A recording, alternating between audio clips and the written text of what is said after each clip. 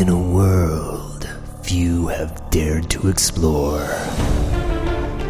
two men set out on an epic journey to answer life's manliest questions. From the fortress of smoothitude in Lawrence, Kansas, it's the Gentlemint Podcast with Glenn Stansberry and Brian McKinney.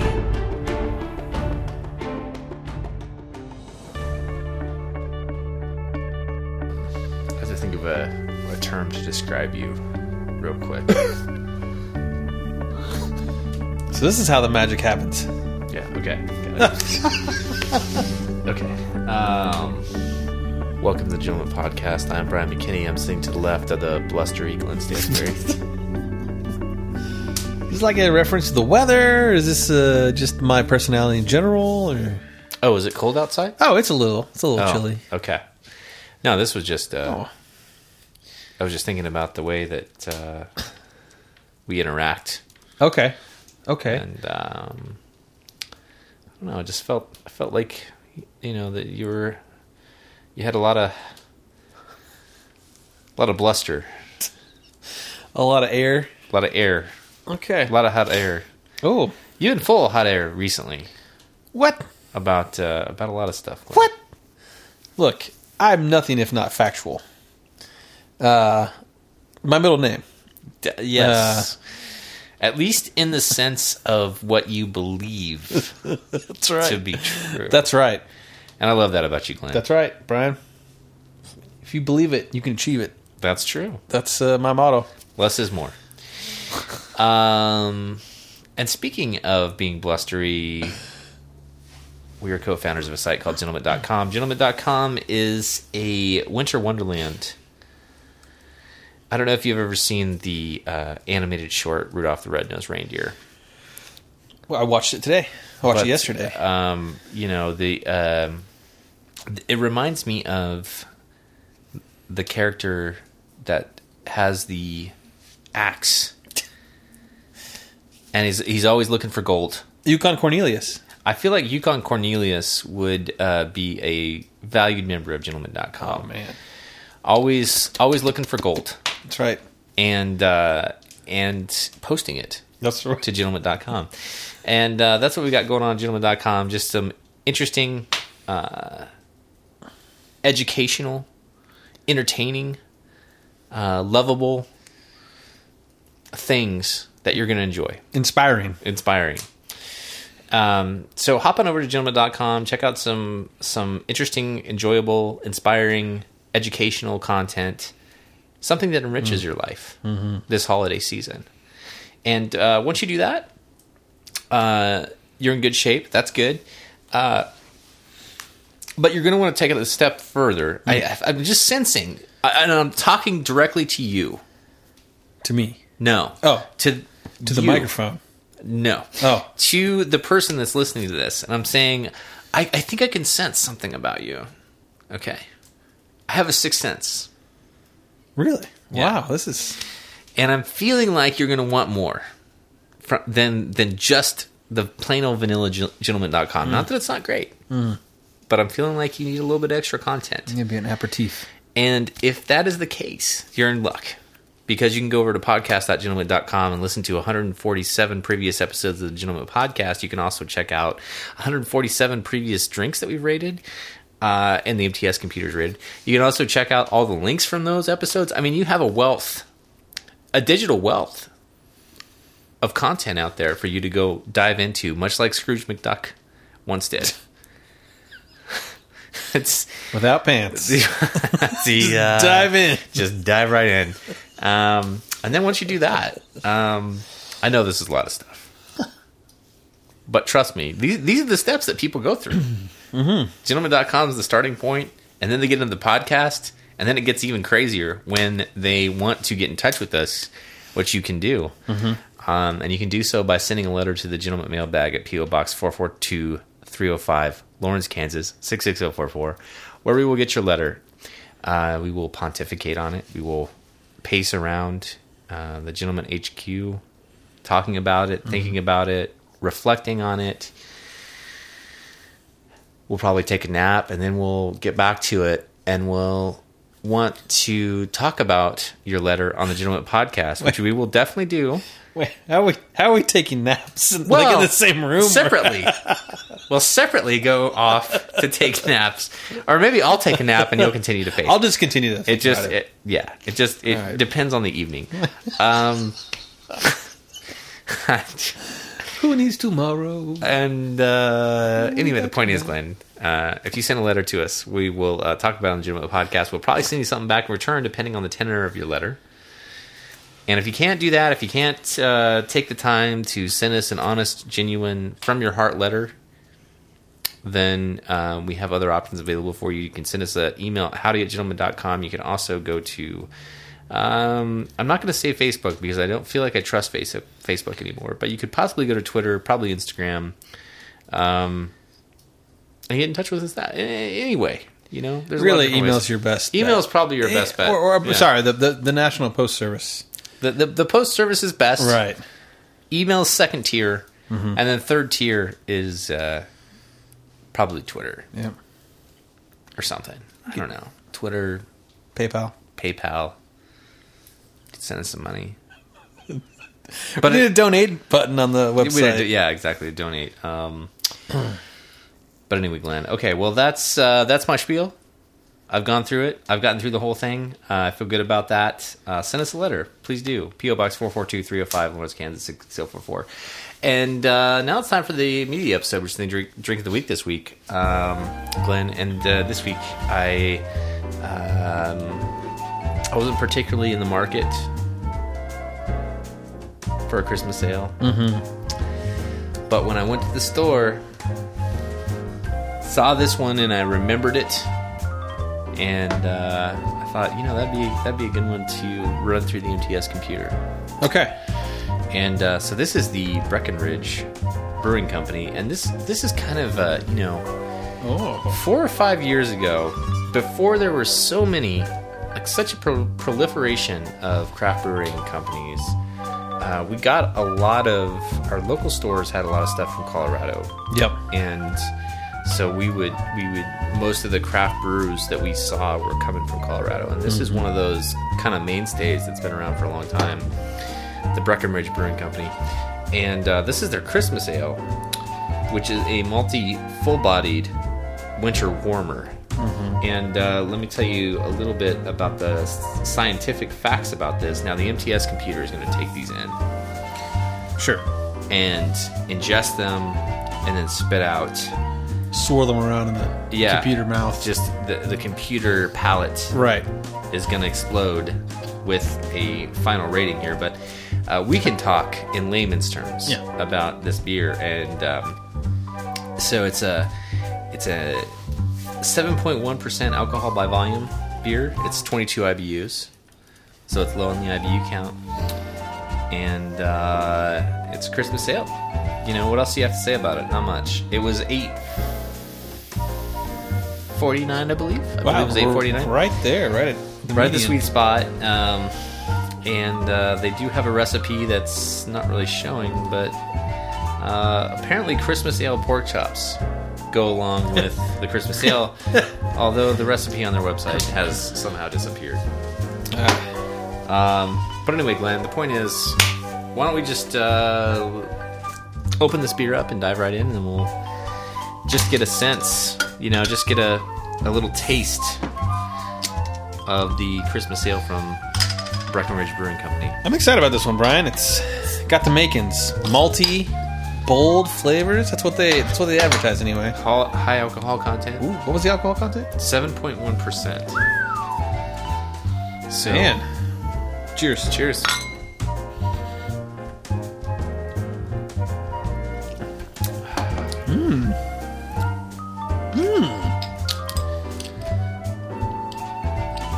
It's an interesting one. It's got a little bit of a sweetness to it. Yeah, it's like a fruity sweetness almost. Like a syrupy. Well, they describe it as a malty, full-bodied winter warmer. So I do feel like it's pretty malty. It is warming me. And I'm a maltster. Yeah, maltster. So Herman Maltster. Yeah. Wow, Brian, I like that. Howard P. Maltster. Yeah, I feel pretty solid about it.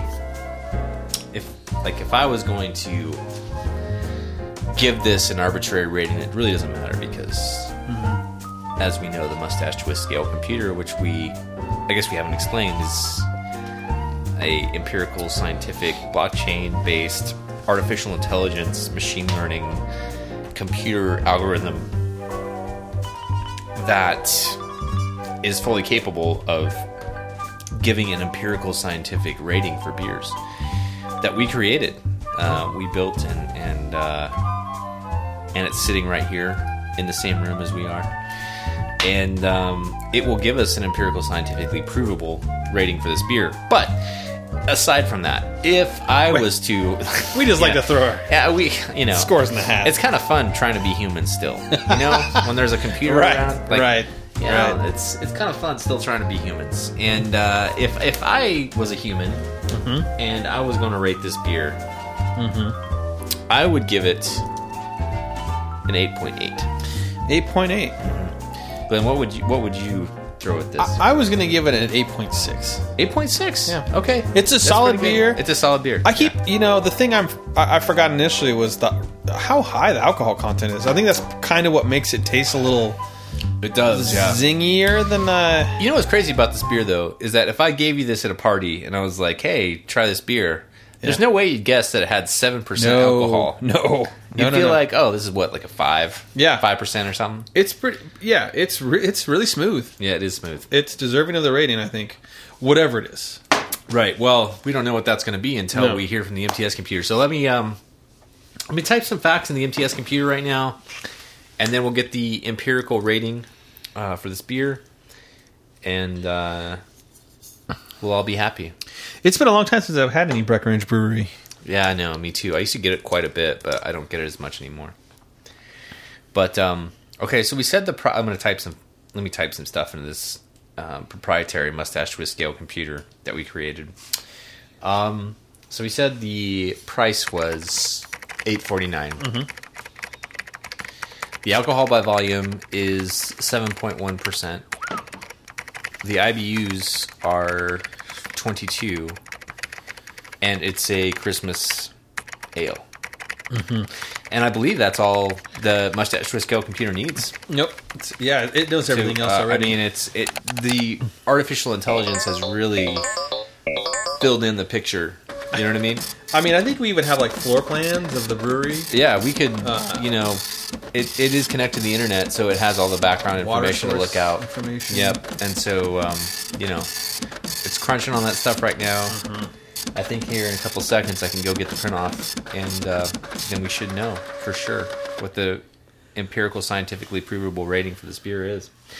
And it sounds to me like it's all done. So let me go get the print off. Okay. Off the computer, and then I will tell you for sure what the rating on this Christmas ale from Breckenridge is. 'Tis the season, I would say. I mean, we're just a few weeks away from Christmas, so we are. It's time to indulge in some Christmas ales. It's about that time. It is. We usually get to rate a couple before. Yeah, we should be able to. I mean, this is only. Let's see here. We got maybe one more podcast, or maybe two before at least two. The big day. Sorry, I have to find the actual page that sometimes it's hard to. Ski information. Yeah, Breckenridge and tourism. Tourism. Yeah, we should stay at that hotel. Okay, I finally found it. It's actually an 8.7. Mustache Twist Scale computer says 8.7 on the scale, which is pretty high. That's on pretty the high good. Side, but not the highest we've rated. Anytime you get near the 90s, you're in good shape. I'm feeling pretty good if I'm Breckenridge Brewery right now with their Christmas ale. You should, Brian. I did. I took the liberty of doing some research and doing our due diligence on kind of fact checking our ratings, just to make sure just to get another human element to this rating game. Yep. And I went over to beersnob.com and looked up the Christmas ale there, and turns out they gave it a 7.1 7.04.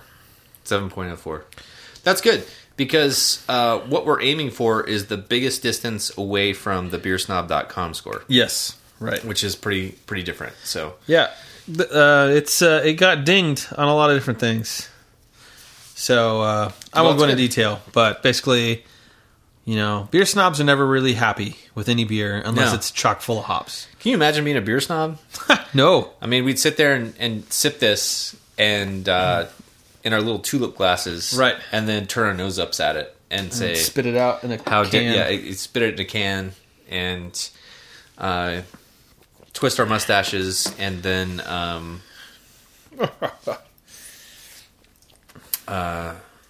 don't know. After that point, it's hard for me to imagine being a beer snob because we're not two beer snobs. We're down to earth, everyday people that will give you the lowdown. That's right. And speaking of giving the lowdown, Glenn, let's talk about some interesting posts from Gentlemint.com in the last 2 weeks or so. Right on, Brian. And we're going to start off with a post from our good, excellent friend, Jordan. And Jordan posted this tack, which was Toyota to replace heroic nurse's Tundra burned in wildfire. Now, we all know, or hope we all know, that in Northern California recently, they seem to consistently have problems with wildfires.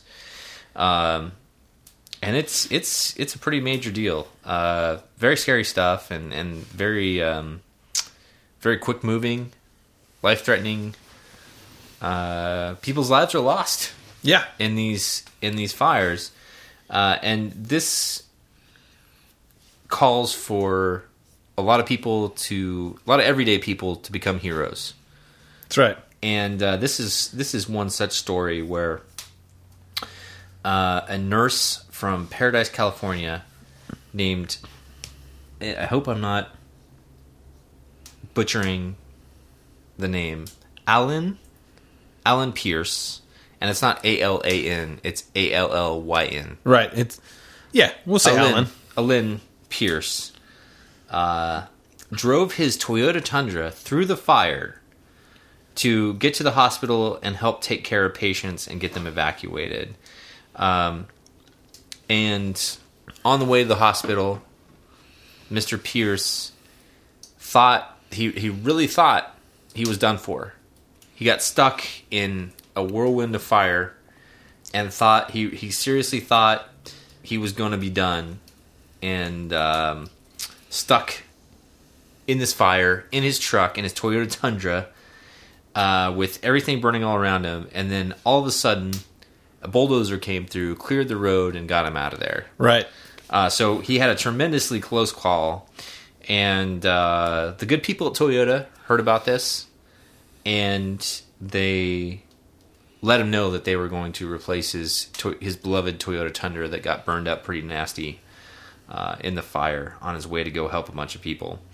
So really cool at Toyota, and basically they just said that they, obviously just hearts go out to the people of Northern California and to the people that volunteered and tried hard to save people's lives in such a dire situation. And so they're going to replace that Toyota Tundra truck for him free of charge. That's pretty awesome. I read this, and it's pretty harrowing to hear his story. Basically, just sitting in the trunk, thinking that like the flames kind of came out of nowhere and kind of engulfed him, and he was just sitting there. And he had to hold like a jacket against the window, and then to keep the And he's and he just kept thinking like, I'm gonna die in like plastic. Yeah, just a terrible way to go. Yeah, and melting plastic, but that's great. That's good on Toyota, and that's a small thing for them to do.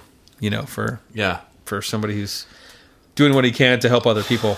Yeah, but it's still a really cool gesture, and the crazy thing about the fire is just that from what I've read and can gather about it, is like you can just turn on a dime and the wind can shift, and it could just be a couple of embers, and then all of a sudden it's life threatening. So I'm glad Mr. Pierce was able to help some people and also made it out alive, and good on Toyota for doing the right thing and replacing a truck that will probably help him continue in his life after his Tundra bit the dust. It's it's looking pretty gnarly. Yeah. So it's definitely cool of them to fix it up and make it right. So yeah, it got hot. The Toyota got hot. It looks a little crispy. It's like a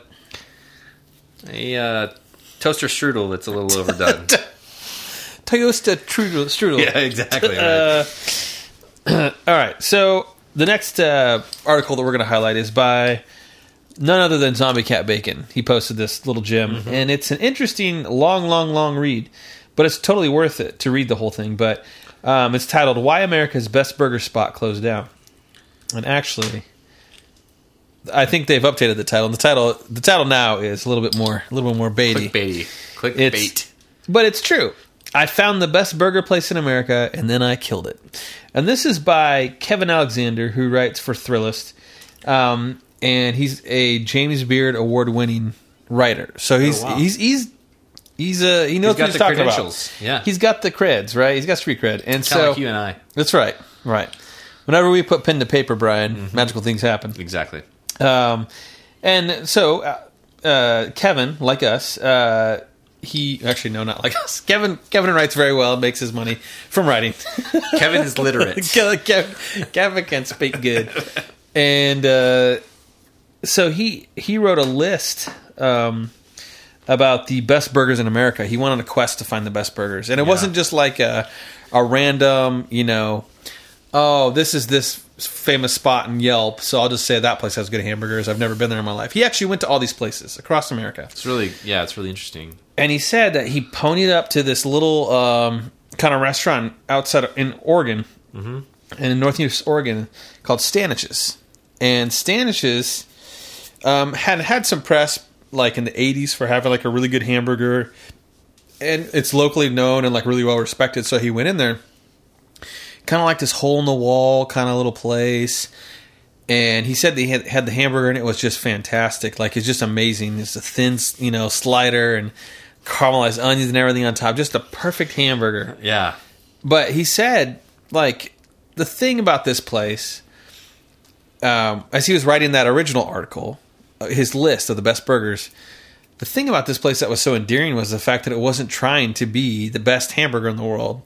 It wasn't like put together with, it didn't have a color palette that was supposed to be pleasing and like enticing. And right. I think of Chipotle, like they have like it down to a science, like the colors and the materials, and it's like this dumpy little place that basically locals go to. Yeah. Had been in the family since 1949. Anyway, so he publishes this article, says it's the best burger in America, and basically, and initially when it happens, the owner of Stanich's, Steve, he's shaking his hand. Yeah, there's a video. Is the greatest thing ever. He's crying. He's like, my parents would be so proud because they started it, and and then they had to shut down the restaurant basically. And you can read the whole article, but basically they had to shut down the restaurant because of the influx of all the people. People were waiting in line for hours to get a hamburger, and so no one could get a hamburger. Right, exactly. Nobody could get a hamburger, and so the author goes and interviews Steve Stanich, the burger joint owner, and he's talking about what happened after he had this great accomplishment, right? This award.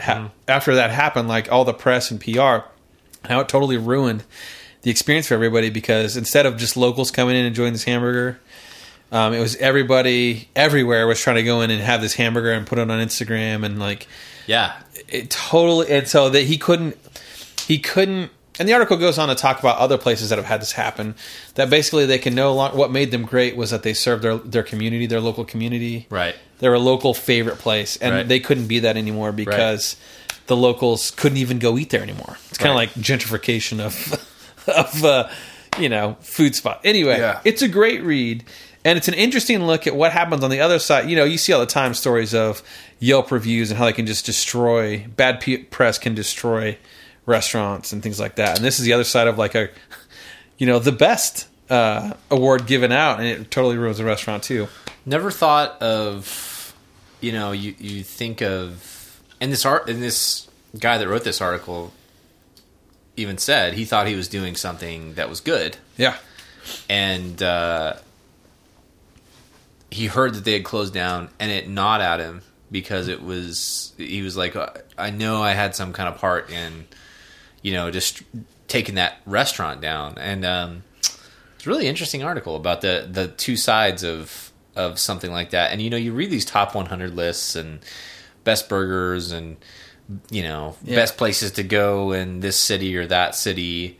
And you always think, oh, well, that's a good thing for him. It's a good thing. But you never think about the fact that it could be a negative if it's too crazy, And he even said that his list got everywhere. It got millions of page views, and, it just had such an immense impact on this restaurant that it caused a negative consequence. So, right. I don't know. So anyway, we'll link up we're going to link up the article from podcast.gentlemint.com. Encourage you to go read it. It was pretty compelling. It's a very in-depth article about the pluses and minuses of all these lists that you read online, and the impact it actually has on the individual businesses. So they hang, they totally hang the balances. It's true. The success of something, yeah, for better or worse. For better or worse, yeah. But anyway, thanks Zombie Cat Bacon for posting this. Always really good articles. You know what I mean? Always in depth, cool, interesting, thought-provoking reads from Zombie Cat Bacon. So the site wouldn't be the same without it, Brian. Absolutely not. And then finally, Glenn, we're going to talk about one more thing here. And that is Satanists are suing Netflix over the Chilling Adventures of Sabrina. And I posted this to Gentlemint.com as a thought-provoking piece. I had a lot of emotions when I read this article. And I captioned this by saying, finally, what took them so long? Right. Finally, Satanists are suing Netflix over the Chilling Adventures of Sabrina. Right. Which I expected to happen immediately. Sure. Because, come on. As someone who's in the know. This is an egregious, obvious Netflix snafu that needed to be brought to everybody's attention. And basically, the temple, the Satanist temple, alleges that the defendants, which would be Netflix, misappropriated the TST Baphomet. And I'm saying that right, because I know... right, yes. Baphomet you're down with the vernacular. It is well known. Right. Horned angel guy. The temple alleges that defendants misappropriated the TST Baphomet with children in ways implying that the monument stands for evil. Among other morally repugnant actions, the Sabrina series' evil antagonists engage in cannibalism and forced worship of a patriarchal deity. Brian, I have a question. Yes. Isn't the idea of Satanism kind of centered around evil? The Satanic Temple, it's not as a bad thing. TST. We get tested for TST. You're really painting with a broad brush there, Glenn. I'm just trying to understand. I don't want to get sued by the TST. Right. So I'm going to go ahead and say that's a no. That's a no. Satanic doesn't necessarily mean evil, Glenn. Really? It just means, I believe that they worship a different... Satan. Yes. A different Satan. Different. It must be different. Because the one I'm familiar with, the one that you're aware of, the one on my shoulder right now. Look, everybody has the ability to believe in and worship in their own ways. That's right, except for Netflix, right? Who, but the crux of this situation is that they have a sculpture in their series Sabrina. Yep. That basically is a complete ripoff of the one that the TST has in their... It's an exact replica almost. Somebody got a picture of it and they rebuilt it for this television series. And they probably Googled satanic statue, got this, and just totally cribbed it. Yeah, and the TST is suing Netflix for $150 million. Yeah, maybe that figure's a little bit high. I don't know. Maybe they meet somewhere in the middle. I would have thought it's like a negotiation, like a car buying experience. Yeah. Yes. Well, that car's this Volkswagen, $25 million. For all the pain and hardship, right? Yeah, right. I'm sure they. Yeah, they're alleging that TST is evil. And I'm sure that they had to commission that statue, right? That's probably at least $5 or $10, $300. Yeah, I mean, yeah. So, Brian, I have two things to say about this. Well, maybe just one. I'll just go with one. Let's go one at a time. Let's see where this goes. Let's keep it simple here. But have you seen the So I've seen the previews for the Sabrina. Okay. Let me start this over. In the mid-90s, there was a show, Sabrina the Teenage Witch, on... yes. They were on... a lighthearted... Yeah. I want to say Nickelodeon. TGIF? TGIF, maybe. One of the main networks. Yes. Yeah. I had it, because we didn't have cable. I lived in a barn. Right. We actually were able to watch the show. Okay. And I'm thinking, this is interesting. And I pull up Netflix, right? My kids are in the room. Oh, boy. Pull up Netflix. I see where this is and going. It's the lead. And you know how Netflix does the autoplay of the start preview? Playing stuff. I'm like, Sabrina the Teenage Witch. And it starts girls might like this. Then all of a sudden there's then it gets darker real quick. Yeah, it does. And you can't pause these things. So you're trying to don't look, earmuffs, look away, and it's a much darker take on It seems pretty dark. I haven't watched it. But it does seem pretty dark. I don't remember cannibalism in the original show. No, I don't think so. There was a talking cat. I believe that's as far as it went then. Yeah. So maybe the TST has a legit complaint here. I don't know. Did they sue ABC? I guess the statue is relatively the statue new. Is the thing. The statue is the thing. That's the linchpin. It's. That's the thing that they're really upset about. So, hopefully we don't get called in to be a part of any kind of testifying situation, because we have observed this and now made some comments on it. So, yeah, we'll see. Yeah, wouldn't be the first time we've been called in to the stand. That's true. Do you swear to tell the whole truth? So and that's why we have legal beagles. That's right. Exactly. Okay, Glenn. Well, we're obviously this is a story that we're going to update everybody on, right, as it develops. Much like the flat earther who went into space with a rocket. I'm using air quotes, a rocket ship here. Exactly. We follow up, right, every time. Right. 50% of the time we follow up every time. Every time. So anyway, Glenn. All right. Well, so those are some interesting posts from Gentlemint.com in the last 2 weeks or so. Thanks everybody for posting stuff. Especially Jordan and Zombie Cat Bacon, and keep up the good work. Yeah, really thought-provoking, educational, mind-altering. I have to go look up iconography of satanic culture now to understand what the statue means. Well, I would suggest that, yes, Glenn. I mean, if I'm just looking at the lawsuit here, real quick, Buffetta, yeah. They said that it was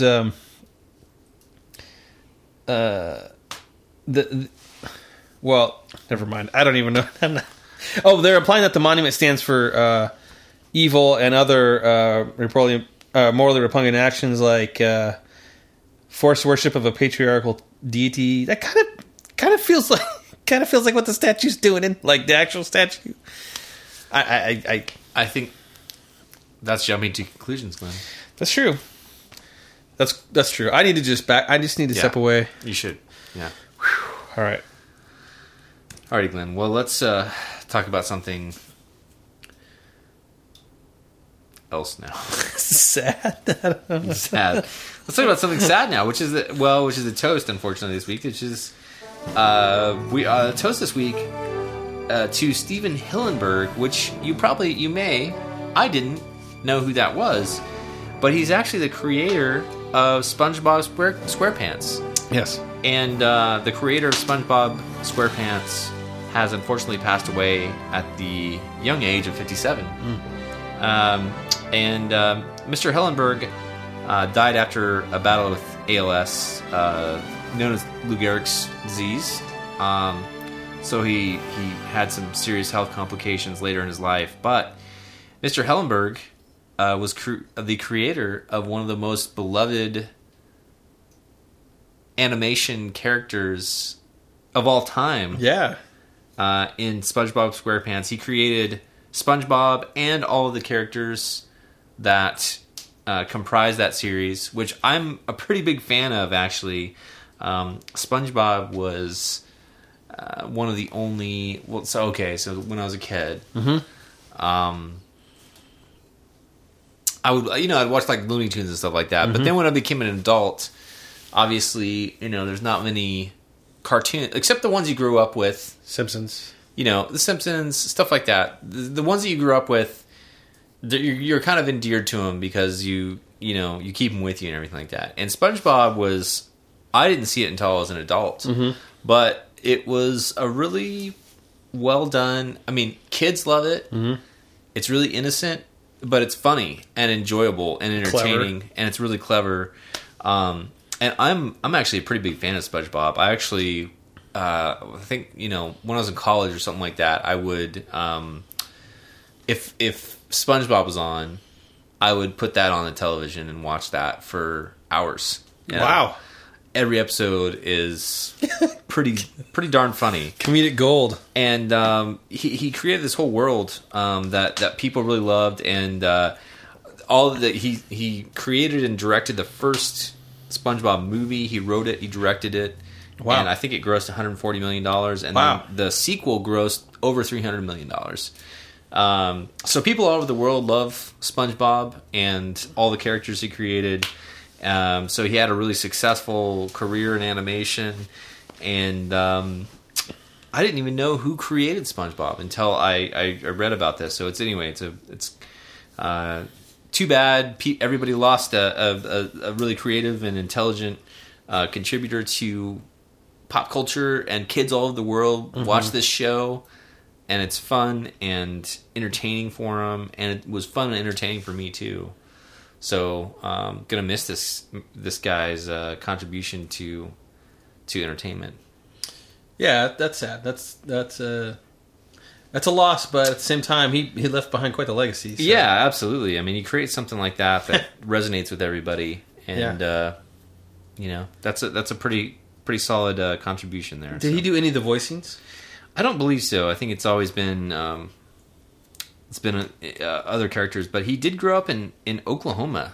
Oh, and got a degree in something completely other than what he ended up doing. He went to California to do animation, and then found himself working with Nickelodeon, and then kind of parlayed that into creating his own series for Nickelodeon, and then that's where SpongeBob came from. So wow. Anyway, pretty cool story. But Mr. Hillenburg, a cheers and a toast to you, sir. Well done. Thank you for your SpongeBob creation. Yes. Oh. Okay, Glenn. Well, that means it's time for the Hot and Button topic. That was kind of in unison that time. That was really good. That's pretty good. And this week, Glenn, look, it's sports season. We're right in the thick of it. Oh man, you know what I mean? This is a brilliant time of year because we have an overlap of football, college football season, and college basketball season at the same time. Yet, there's a problem with this. Okay? And that is, much like Christmas ales or Oktoberfest beers, college basketball season seems to creep up earlier and earlier and earlier every year. Yes. I believe that late night activities start in late October and first games start. They start.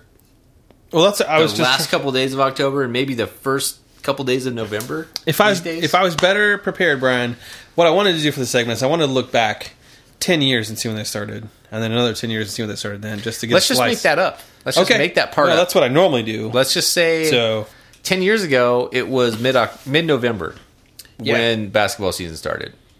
It's early. Is it late October or early November now? I think it's late October. October 25th exhibition. Okay. Yeah, October 25th it looks like is blah blah blah. It looks like that's when the first game was this year. Mm-hmm. Now it's exhibition. Yeah. We don't get the meat of the schedule till the first week of November, but first game in before Halloween. October. Before Halloween. Well, first of all, I have to ask you: are you for this or are you against this, Brian? Because I know where I stand, Brian. I'm clear and immovable. Yes. About my viewpoint on this. All right, fine. Let's see if we match up here. Right. I couldn't be more for this, Brian. Oh, you're for it. Oh. Let me tell you why. Okay. Let me tell you why. Now, next year, this won't be an issue, but for the past 8 years, yes, KU has not had a very good football team. Right. So, by the time, conference play rolls around... So, if the basketball season can start in August, it really does. Fine. We start paying attention real closely in August. So, barring any NCAA scandals right. or winning football seasons next year... Right. As soon as it can start. I'm happy as a clam. That's good. Mm-hmm. I mean, I'm in the mood, know. You're in the mood for love. And that love is basketball. And I've been looking for love in all the wrong places. And apparently it's basketball. Yeah. Oh, yeah. Yeah. Okay, why could that be bad, Brian? Well, I am against this. This is a travesty. This is very... this is just unacceptable as far as I'm concerned. I'm a football fan. College football fan. Fall is college football season. And the further that college basketball infringes on this, the worse things are. I mean, I'm hearing all kinds of stuff. Things are going crazy, haywire, Politics are crazy. Right. We've got global warming going on. Mm-hmm. I mean, everything's wildfires. Dogs and cats living together. Right. And it's all based on the fact that basketball season's coming earlier and earlier in every year. Now, that said, I'm okay with it this year. I'm okay with it this year. Asterisk. Because my beloved K-State Wildcats are ranked number 10 in the country. And... wow, so low?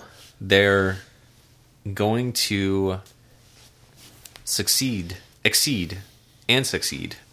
that rating. And so I was very much looking forward to their debut, their public debut. Now, football season should have its own star. It should have its own spotlight. And that should be from August until mid-November. Whoa. Moving this. And then basketball should take over. So you're saying right around Thanksgiving is when it should all start for absolutely. Basketball. Yeah, for sure. And that's I think that, if you take a scientific look at the situation, I think you'll agree. Wrong. Well, look, the point is, football is getting invaded by this rogue sport that no one cares about, except sometimes I do. Basketball. Most of the time, nobody cares about basketball. Well, you're wrong, but I don't know how else to tell you that, Brian. I'm not going to sugarcoat it. Let me ask you this, Glenn. More basketball. Let me ask you this. How are you going to feel next year? How are you going to feel next year? How are you going to feel 2 years from now? Well, next year, I'm going to have to figure out how to watch a bowl game.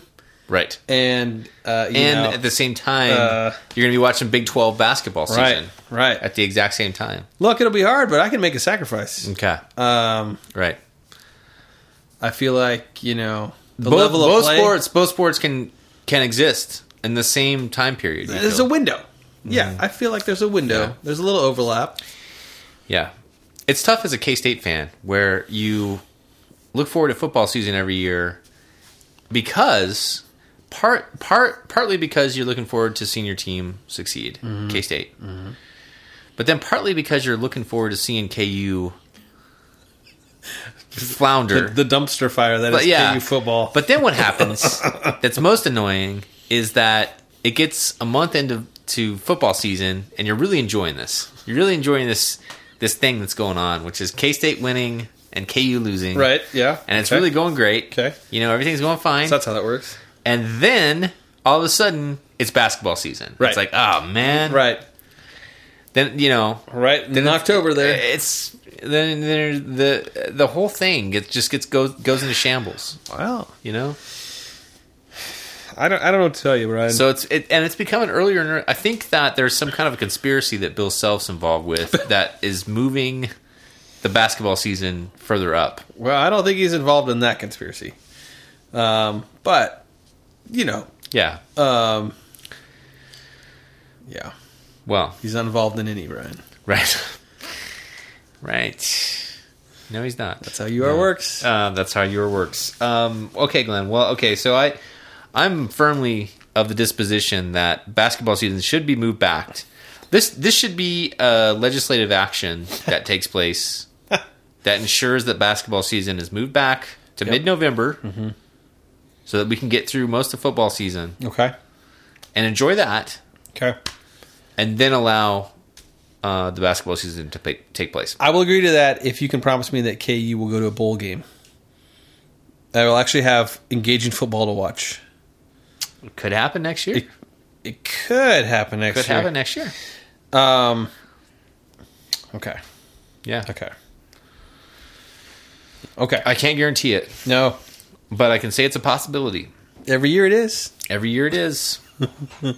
And so we shall see. Yeah. All right. Okay, Glenn. Right. Well, I guess we'll have to agree to disagree in it's funny how that happens. A heated discussion. Man. Came close to blows there. I didn't know if we were going to make it through that segment without. I was trying to be nice. Right. I didn't want to really, you know what I mean? Yeah, but you have this look. You know. Like, this one eye twitches a little bit. Yeah, and I start to blink out of my... Right. Like, my eyelashes gone, and I can't control it. Yeah, I understand. Yeah. It's like me, myself, and Irene. Or... Yeah, exactly. And then I forget everything that happens. Yeah. Okay, Glenn. Well, I think we found some common ground, though. We found a way to make it work. We did. Which is to just let everything happen the way it is, because we can't control any of that stuff. Although I will fight for legislation on this matter. That's what I was going to talk about, Brian. The crazy thing is that may be a reality. If you think about the past legislation that people have tried to change. That's true. So, for example, at one point in time, there was a state legislator who was, I'm sure, pandering to his base near Wichita that basically was trying to get a mandate passed that all regent schools or the main schools in Kansas played each other in college basketball. That's right. Remember that? About that? Yes. They've also tried to do that in Missouri Missouri and KU athletics. That's right. It's the weirdest thing. Like, instead of like actually dealing with problems, they're like, well, I'm going to spend my time today trying to figure out how I can, pass legislation to get force basketball teams to play each other. Just let that sink in. Force college basketball teams. I was thinking that this debate that we were having was not of that much use, but now I'm thinking maybe it is. Anything's possible. So maybe I should write my state legislator. Get out the pen. say, look, we need a hard deadline of this thing can't start until November 15th. It's true. You know what I mean? In the state of Kansas, we should not be allowing any basketball games until November 15th. Out of respect for football. That's right. Wow, interesting. Out of respect for the greatest sport in the history of mankind. Wow. Well, I will send another heartfelt letter to my congressperson. Yes. Congressperson. Yeah. Imploring that basketball starts get in moved spring. up. Yeah, just year round. You're going to try to move it up? Year round. I thought you were Why going to say, does that have to stop?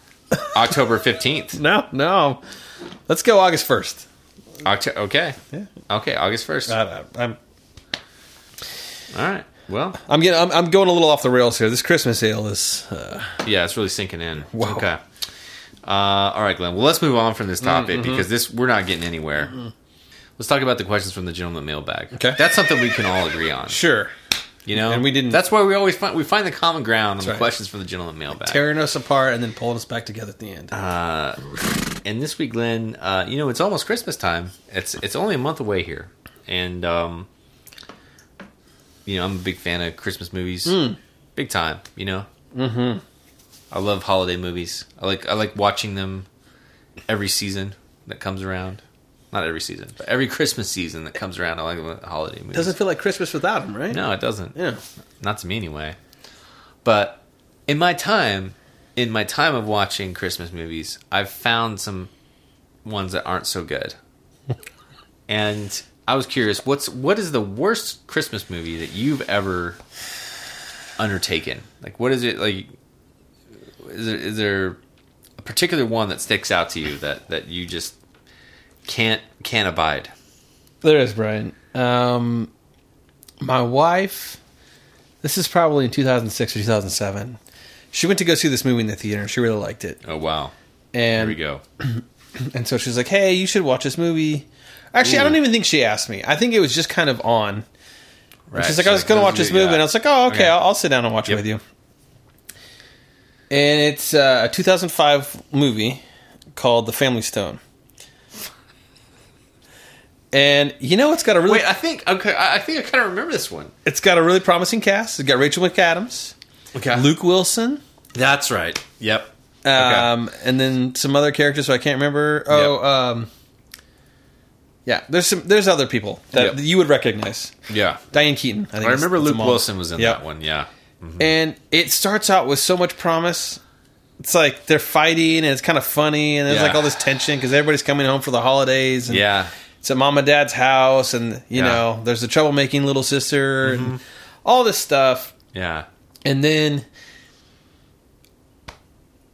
there's like it's just like the whole movie is like trying to rip every heartstring out of you that you have. And I hate movies like that. Those are the worst movies in the world. And Lynn likes those kind of movies, like they're just like real tearjerker. Yeah. Things. Okay. No, thank you. Right. Not holiday movies, right? Like, yeah, that would be kind of that's kind of the opposite effect of what you kind of want at the holidays. I like Rachel McAdams. I think she's a great actress. You don't have anything against her? No, I don't. Okay. Well, I do. It's this movie. Yeah, okay. That's what I have against her. Right. So anyway, Family Stone. The Family Stone. Okay, that's interesting. Yeah. That's a good choice. It's kind of under the radar, so it's a don't do it. A little known Christmas movie. I was thinking about this, and there's a long list of candidates, which it could be. I mean, I've seen some bad Christmas movies, in my day. But I have to go with one that's really close to my heart for being terrible.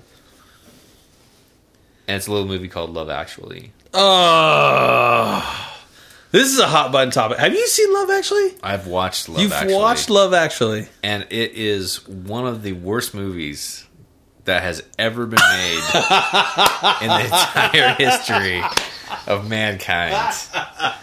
And you were just talking about attempting to pull at heartstrings and how that was a bad thing. And Love Actually is the biggest offender trying to do something like that. It's mostly a comedy. There's like some... Yeah. It's Brian, you just don't understand British humor. It's... no, I understand British humor. It's... the British people should... That's an American film. There's no way it's not. That's a British film. I have a hard time believing the British people could stand for something like that representing their film situation. I could see why people don't like it. For sure. Can you? Yeah, I can. It's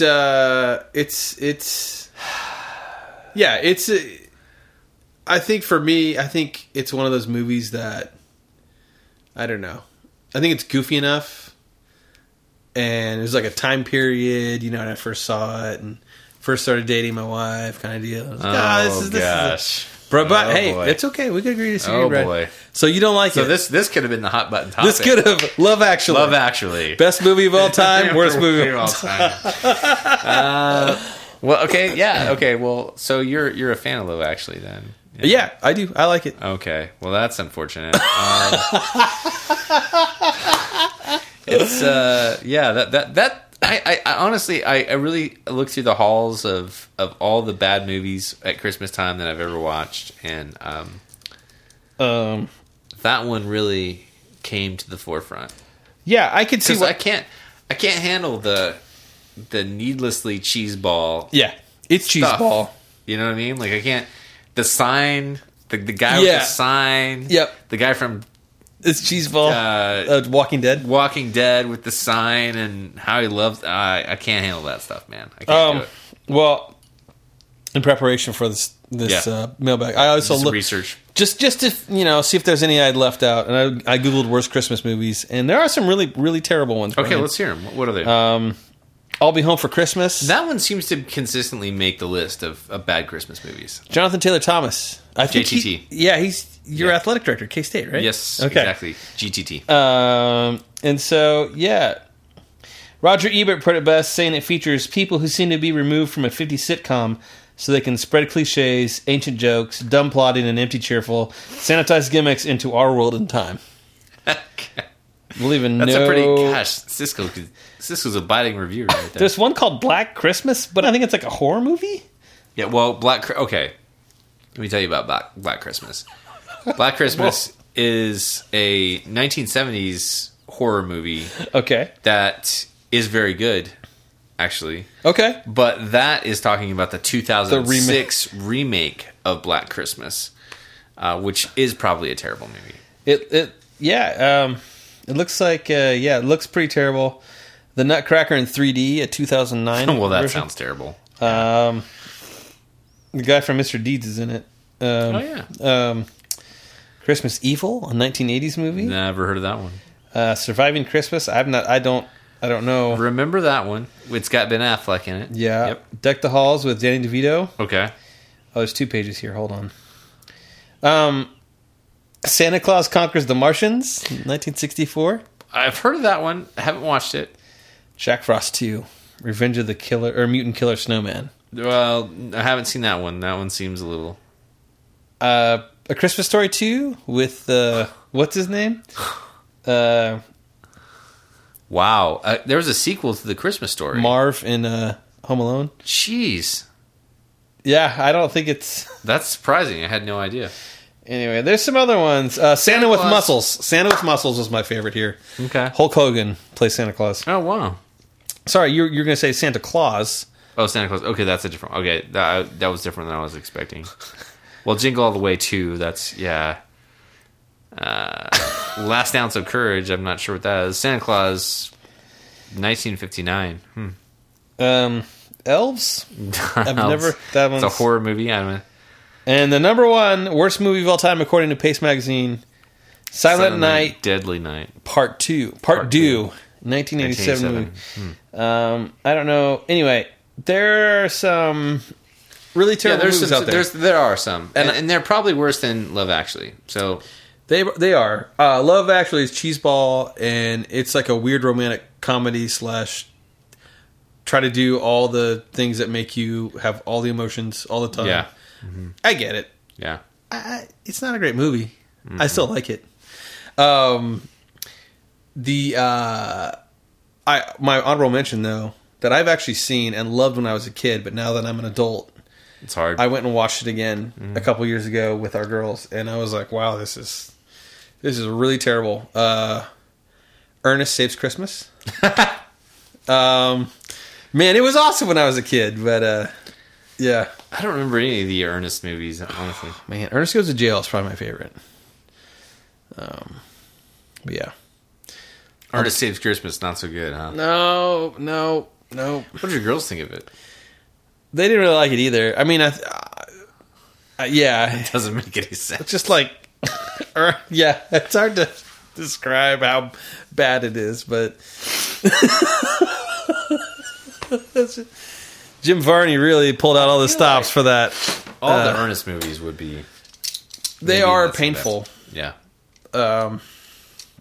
I don't know if any of them were any good. Yeah, I don't know either. I used to think that was probably funny when I was 10 years old, but Jim Varney's great in Beverly Hillbillies, the movie. But, exactly. But after I believe he won a Academy Award for that. I think best supporting. best. Maybe his best actor. I don't know. Best actor, best lead actor. Yeah, I think that's something like that. Anyway, Glenn. Well, okay. So, all right. Ernest Saves Christmas. Love Actually. And oh gosh, what was that? Rachel McAdams movie, The Family Stone. The Family Stone. That was 3 stinkers to avoid. Diane Keaton. I mean, everybody in this. Sarah Michelle Gellar. If you like her. Yeah, there's other people in this movie. Why can't it be good? Yeah, It's like the mom ends up dying. Like it's a. It's just a. It's like why is this a holiday movie? Why it happens around the holiday? it was mid 2000s, man. They kind of started getting, let's have a holiday movie that's about death. It's a concept. Yeah, right. Let's pitch it to the studio. That's not the only one. I saw Matthew McConaughey's Ghosts of Girlfriends Past, which doesn't sound like a Christmas movie, but it's set around Christmas. It's like sounds like a take on the Christmas Carol. Christmas Carol. Yes, except it's totally only having to do with love. Matthew McConaughey and his girls, and this ghost, like his uncle or boss visits him, and he's like, "Hi." Yeah. I'm a fan of Matthew McConaughey. Yeah, in Dazed and Confused, and then everything else is like, whoa, hang on, it's a wide brush. He was great in Tropic Thunder. His Tugger, Tugger Nuts. Is that what he calls? I don't know. Yeah, the agent. It's been a long time since I've seen Tropic Thunder. Anyway, alrighty. Sorry. I'm still stuck on this whole Love Actually thing. Is it love, actually? The thing is, Brian, it's love, actually. And the cast is... I mean, seriously, you line up the cast. It's amazing. You got Bilbo, right? You got the guy from Harry Potter. You got... you get who else? There's this one guy who's in an episode of Lost. Just one episode. Well, and the guy from Walking Dead. The guy from Walking Dead. Oh, I'm helping you out here. And who's the lady that he's trying to woo? That's his girl, his best friend. Ever heard of? No. She's in Pirates. She is Pirates of the Caribbean. I don't even know who that is. Keira Knightley. Keira Knightley. Oh, I hate Keira Knightley. Yeah, there you go. That's probably your problem here. Oh man, Bill Nighy's. Well, look. All right, there you go. Let me say. Okay. Bill is 100%. I'm behind Bill 100%. And his character. And I'm surprised he stooped himself so low as to be in this movie. Slummed it.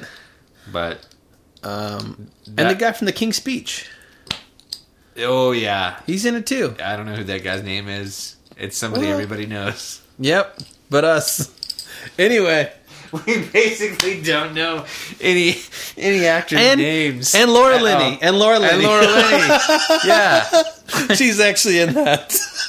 I can remember her name. Okay. That guy that does that thing. He's fine. All right, yeah. Professor Snape from Harry Potter. Snake, yeah. Professor Snake. Yeah. All right. This is a great movie. Yeah. The casting was just... Yeah, the casting. So it was and the lady from... she's in lots of stuff. I can't remember her name. It's coming. What is it? Are you making this up now? Or are you the lady from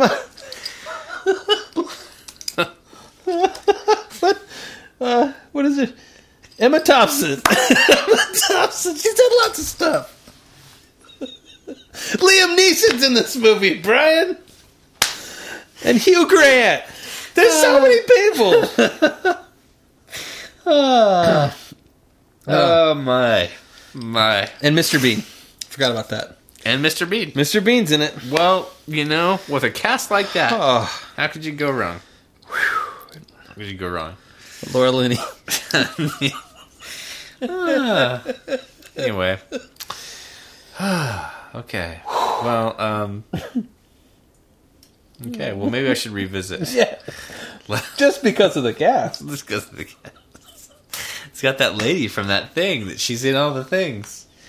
Okay. Well, maybe we'll revisit that, but that's that means, Glenn, that I'm gonna have to go watch Love Actually, and that means it's time to end this podcast. Thank you for everybody for listening to the podcast. If you're still listening, I'm sorry. Somewhat sorry.